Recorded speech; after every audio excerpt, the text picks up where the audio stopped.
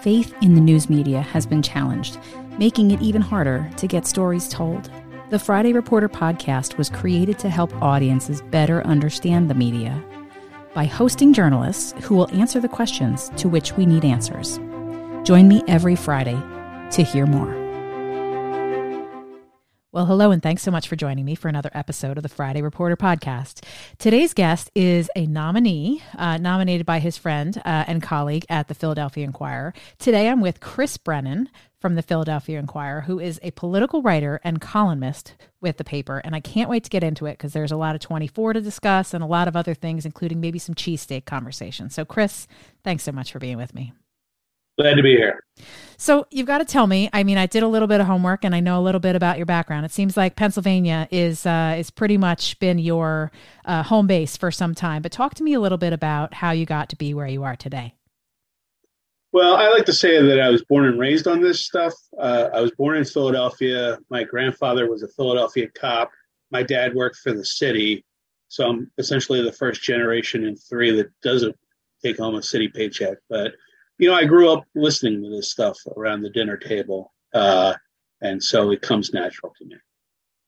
And there's no shortage of stories coming out of Philadelphia. I mean, I love it so much, and I having grown up in the neighborhoods not that far away from where you are, I have a great appreciation for the city itself. Politics, though, now, I mean, even in the short time, you've been at it for some time now, but it's evolved and changed so much in the coverage that you do. Tell me a little bit about how it is you're doing your reporting. I know you've got like a daily reporting that you're doing, but then also you've got a column too. Talk to me a little bit about your process and how that works. Sure. So the column runs every Friday, and that's called Clout. And that's been around for going on 25 years. It was actually launched by my former mentor at the Philadelphia Daily News, Gar Joseph, who passed away a few years ago. And I took over it at the Daily News, and then the Daily News and the Inquirer merged staffs back in 2016. And now the column runs in both the Philadelphia Daily News and the Philadelphia Inquirer. And we like to say that the Cloud column covers elections from president on down to ward leader in South Philadelphia with the same sort of attitude. Mm-hmm. The Cloud column is it's a bit of sleight of hand in that it's written almost in a gossip column style, but it's explanatory journalism that way. We use that sort of approachable language to explain to people how things really work in politics, why things happen, when and how they do, mm-hmm. what it means, what the motivations behind things are. It's just it's a good way to broaden an understanding of a very particular kind of politics, which is Philadelphia and Pennsylvania at large. And I like to say that the Cloud column has two audiences. Those who are plugged in but want to hear what's going on, and those who want to plug in and understand how things work. And then the rest of the week, I write, sort of your average breaking news and enterprise political coverage. I spent most of last year covering the race for governor in Pennsylvania. We're gearing up this year for what will be a Senate race, which will be nationalized because of, each party wanting to take or keep control of that chamber. And then, of course, Pennsylvania as a swing state will be front and center in the presidential election. Without a doubt. I mean, it's every campaign has to go through Pennsylvania, right? And really, to some degree, through it's the battleground that really everybody is fighting for. And it, to me, feels like one that, while a lot of the Northeast has really sort of gone in one direction, it's still very much movable and changeable, and depending on the issues in the state. Yeah, I mean, if you look at just the last couple of months, I mean, we had Ron DeSantis here at a famous sort of Republican-leaning establishment place called the Union League that drew a lot of protests outside. I was back at the Union League on Tuesday because Vivek Ramaswamy was there speaking. So we had him in today's clout column. But yeah, it's they're coming through. I mean, there's no mistaking why Joe Biden came back here, to make sort of his first public appearance on the campaign trail with the AFL-CIO. He launched his last campaign surrounded by labor support in Philadelphia. So Joe came home. It's so fun to watch, and it's still very much a retail politics state where people are out and about shaking hands. I mean, the clout column, obviously, the way you described it is really great because it's exactly the way I read it as a guidebook, but also sort of very conversation where people can learn a little bit, but also sort of straightforward, right? So you don't have to really go back and sort of look up what it is that happened in the past. You really lay it out very easily for folks, and I think that that's a good thing.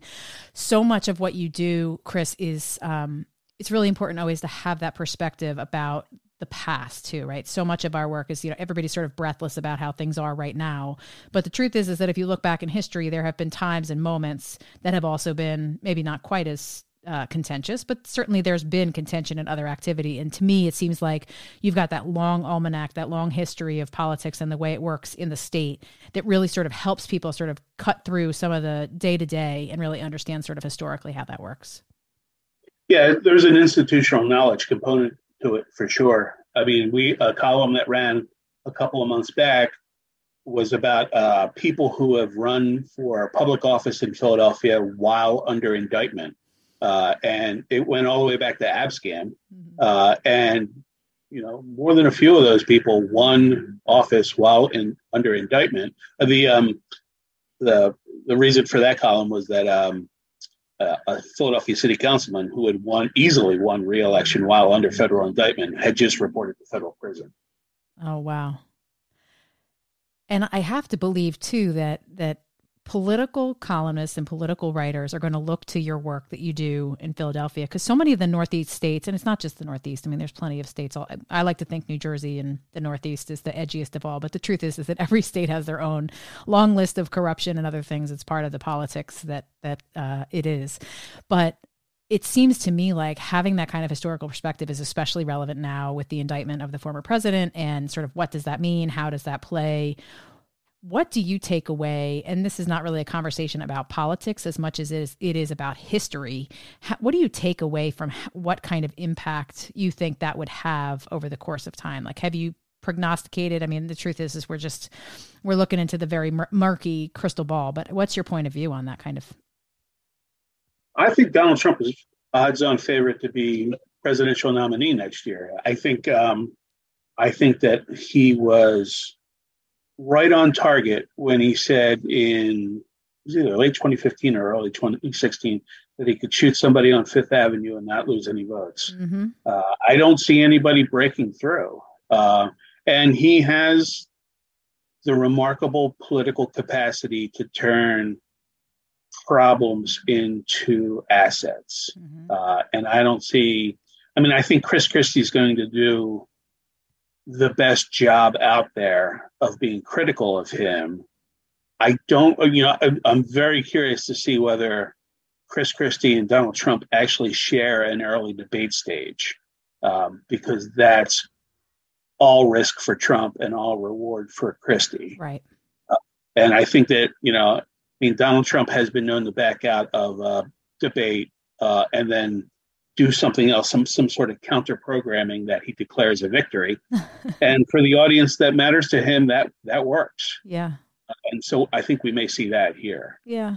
And it's interesting to me about, when we look at sort of how there continues to be more and more candidates that get into the race, and everybody's trying to brand themselves as something different, new and fresh, when in fact it's a lot of the same stuff again and again. A Christie opening the door and being willing to take a shot seems to have maybe opened the door for Hurd in Texas to also be opening up that lane. And so it'll be interesting to see what impact that has. But if I had $1 for every time I heard about that Fifth Avenue comment, I mean, we'd be having this conversation over a cocktail somewhere much warmer than where we are today. What do you make? So, I mean, you've been at this for some time. I'm curious because Politics has changed and evolved so much over the course of the last 25, 30 years. If you're looking back, what's some of your favorite coverage, some of your favorite races to cover? Or is anything that sort of stands out where you're like, well, that was a ton of fun, or, that was something I'm especially proud of? On the morning of August 1st, 1966, shots ring out from the observation deck of the clock tower on the University of Texas campus. It marks the infamous beginning of the modern era of mass shootings in America.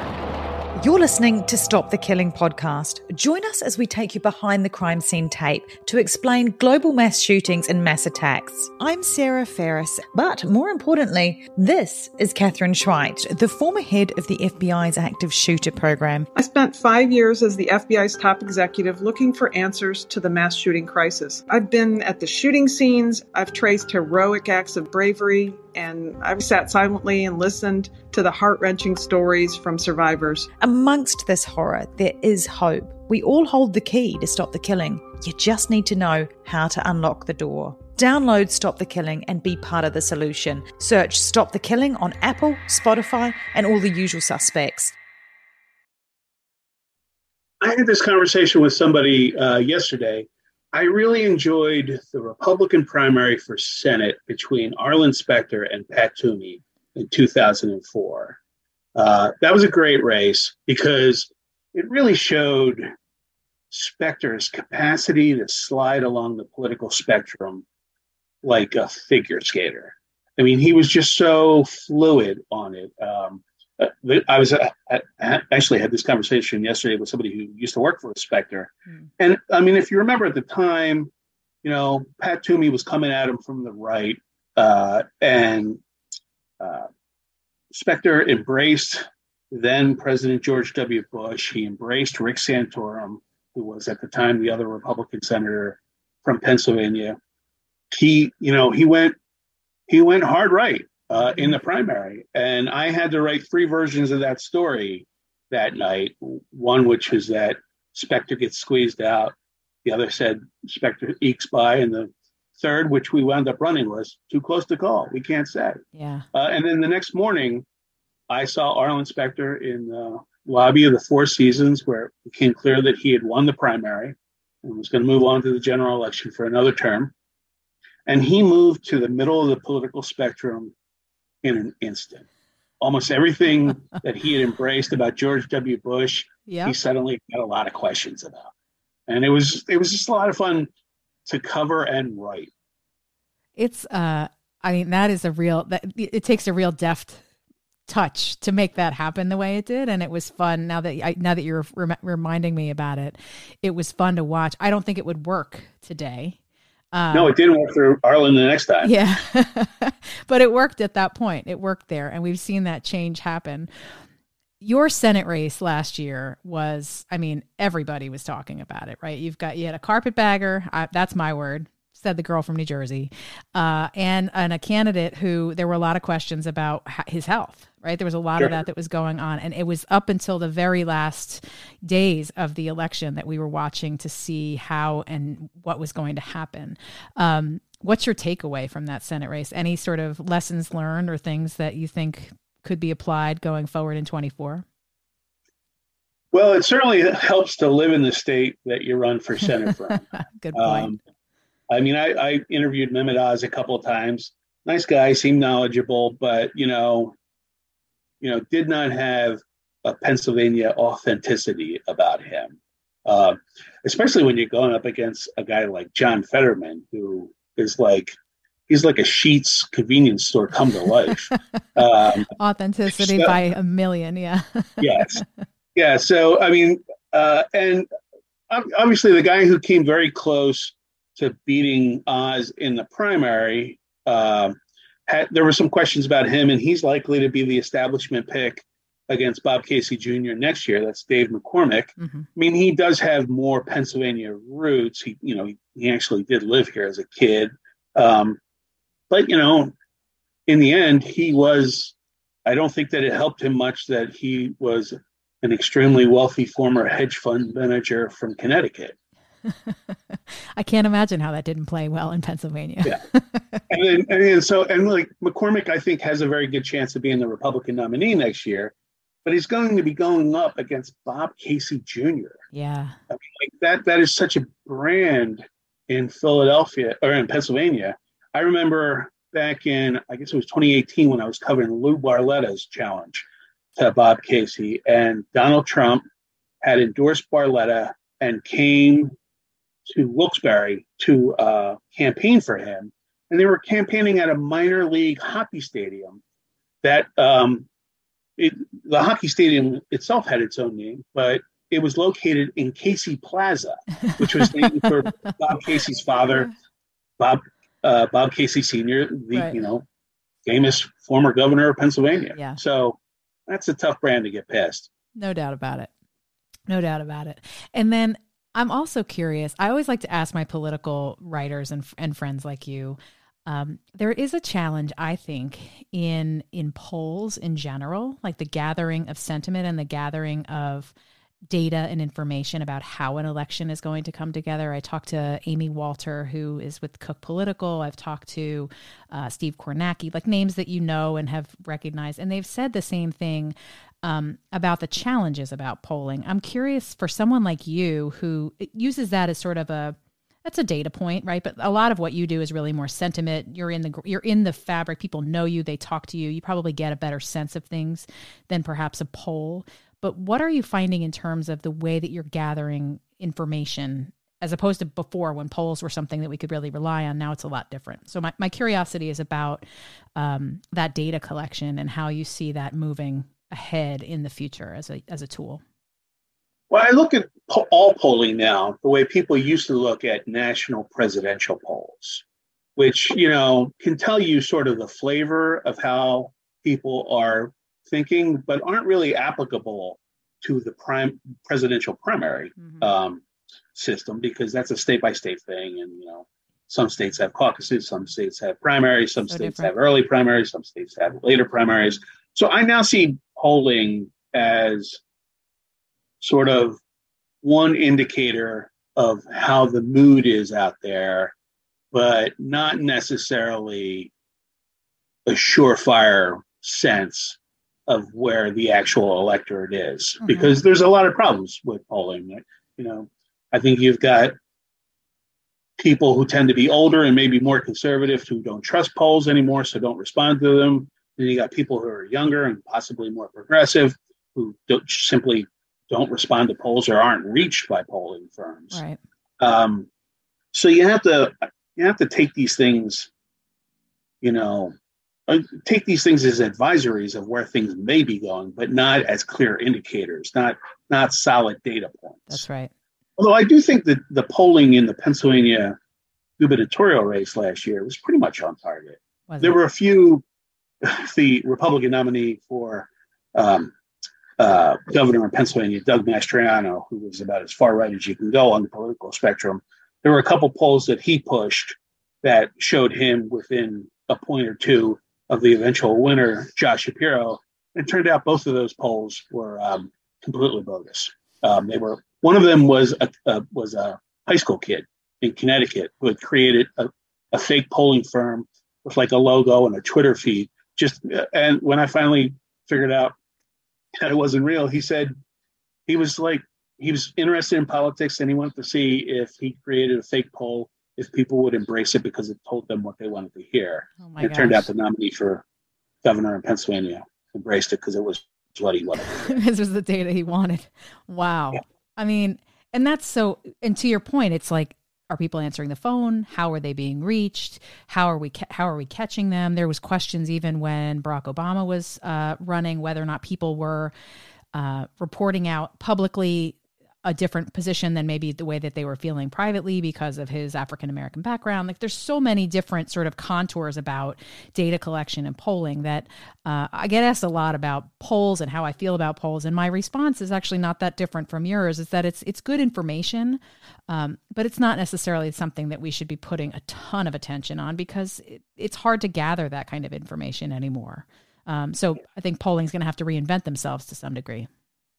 Yeah, I mean, one of the things I did last year, one of the ways I approached this was that I kept track of what 538 and what Real Clear Politics had in their compilation of polls. And then I offered those as links to readers and essentially, said, here's what they say. Take of it what you will. Yeah. Like make up your own mind about what it really means. What kinds of trends are you following, Chris? Obviously, you've just got through a pretty busy primary season yourself there in the state. You guys have you're always busy in Philadelphia and Pennsylvania. I'm curious, though, are there trends? Are there new contours of campaigns or even outreach to the media that you're seeing? Anything that you're following more closely than maybe you have in the past? So here in Philadelphia, something that we've been tracking all this year and will probably continue to through the general election is that, Philadelphia is a democratically controlled city. Democrats outnumber Republicans 7-1. But that does not mean that the Democrats are one big happy family. It's very factional here. And in recent years, we've seen the rise of progressive groups like the Working Family Party, which has been trying to pick off seats. And in fact, the way our city council is structured, there's 17 seats, 10 of them are district seats, 7 of them are essentially citywide seats called at large. And our city charter allows that 2 of those seats have to be given to candidates who are not of the majority party. Now, for 7 decades, that meant there were 2 set-aside seats for Republicans on city council. 2 seats that Republicans would always win, right? No matter how, the top 2 Republicans in the election. But in 2019, the Working Families Party took one of those seats. They bounced one of the Republicans. And that second seat that had previously been held by a Republican is now vacant because the Republican who held it is now the Republican nominee for mayor in Philadelphia. So the Working Family Party is angling hard to pick up that seat and has a fair chance of getting it. They're looking at some other seats in Philadelphia as well, and that's created tension within the Democratic City Committee, the Democratic Party of Philadelphia, because you have some Democrats who are more progressive wanting to help and support these Working Families Party, which is by definition a violation of the Democratic City Committee bylaws. So now you have we wrote about this a couple weeks ago. The Democratic City Committee is now threatening to expel ward leaders or committee people who openly support these more progressive third parties in the general election. Interesting. And part of that is there's been a swing back that we predicted last fall that, progressives had made some in Philadelphia had made some great strides in gaining, picking up seats and gaining popularity. And there's almost like a political pendulum swing back to the center. And this feels like part of that the more moderate forces in the city are trying to pick back up some ground that maybe they feel they've lost. That's so interesting. And it's interesting to me too, because we're sort of talking all the time about the Republican Party and this sort of, the crisis that they're having in terms of identity crisis and who's with what and what's with who, and the old way is not the new way, and et cetera. But there's a lot less conversation about how the Democratic Party also is having some agitation and some change inside of their demographic and the way that their party is thinking as well. And so maybe that's a trend that we'll have to keep a close eye on, because perhaps once we have a former president that it maybe isn't quite as vocal anymore and taking the oxygen out of the room for everyone else, there'll be some discussion about how the other party is also having some change. That's super interesting. All right. So as we get through, so all day long you're covering politics, and I'm so grateful for that. But there's also a great debate about the greatest cheesesteak in the city. And I got to ask, as a guy whose father was in the city government and grandfather was in the city government, you probably have a long history of family loyalty to one or two particular places. So tell us, what's your fave? Okay, so controversial opinion number 1 is that the cheesesteak is not the best sandwich in Philadelphia. Oh, I think we're headed in the same direction here. I may agree with you here. What's your favorite sandwich? The roast pork sandwich is the sandwich of Philadelphia. Totally and if agree. you look at John's roast pork in South Philadelphia, you don't know what you're missing. with They the also spice, do a very good with cheesesteak there. with the spicy horseradish, right? You got to get the Yes, of spicy course. horseradish. I love it. Oh yeah. If it doesn't make you cry a little, you haven't done it right. I love it. I totally love it. All right. So as we get to the end of our 30 minutes, Chris, I'm super grateful for your time. I'm going to call you a dozen times more. We're going to get you back on the podcast as we're getting closer to the election. But I'm curious, is there someone else that I should reach out to for a future episode of the show? So in-house, my colleague Julia Taruso she's going to be covering the presidential race. She's going to be our lead reporter. And she is smart and funny and smart and funny. Nice. So yeah. Okay. And can I do two? You can absolutely. We make the rules around here. So whatever we want to do. We just, the Inquirer just promoted to columnist, my former Philadelphia Daily News colleague, Stephanie Farr. And Stephanie Farr has just the absolute handle on capturing the weirdness of Philadelphia.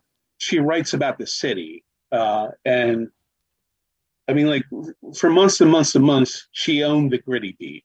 And always found new ways to approach it.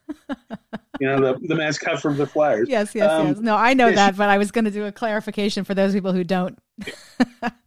And she's just had a very funny first column about the city officials that came down from Rhode Island and caused a stir by like making a bunch of demands, and the people that they sort of treated badly in Philadelphia, you know, weren't having it. And so essentially, Stephanie Farr wrote a column issuing a rival set of demands for Rhode Island. And like the Narragansett Beer Brewery responded. No way. You know, I think she got at least a 6-pack out of it. At least I hope. Let's hope, right? Oh, that's hilarious. Well, Julia and Stephanie are now on the list, and I'll reach out to them and let them know that you nominated them. And right. I'll say a hefty thanks to my friend Jonathan Tamari, who also was your nominee. It's what keeps the podcast going and having the conversation. Chris, thanks so much for being with me today. It was a real pleasure. Thanks for having me. And there you have it, another episode of the Friday Reporter podcast in partnership with PR Daily and coming soon to a platform near you on Bigwig Podcasts. See you next week.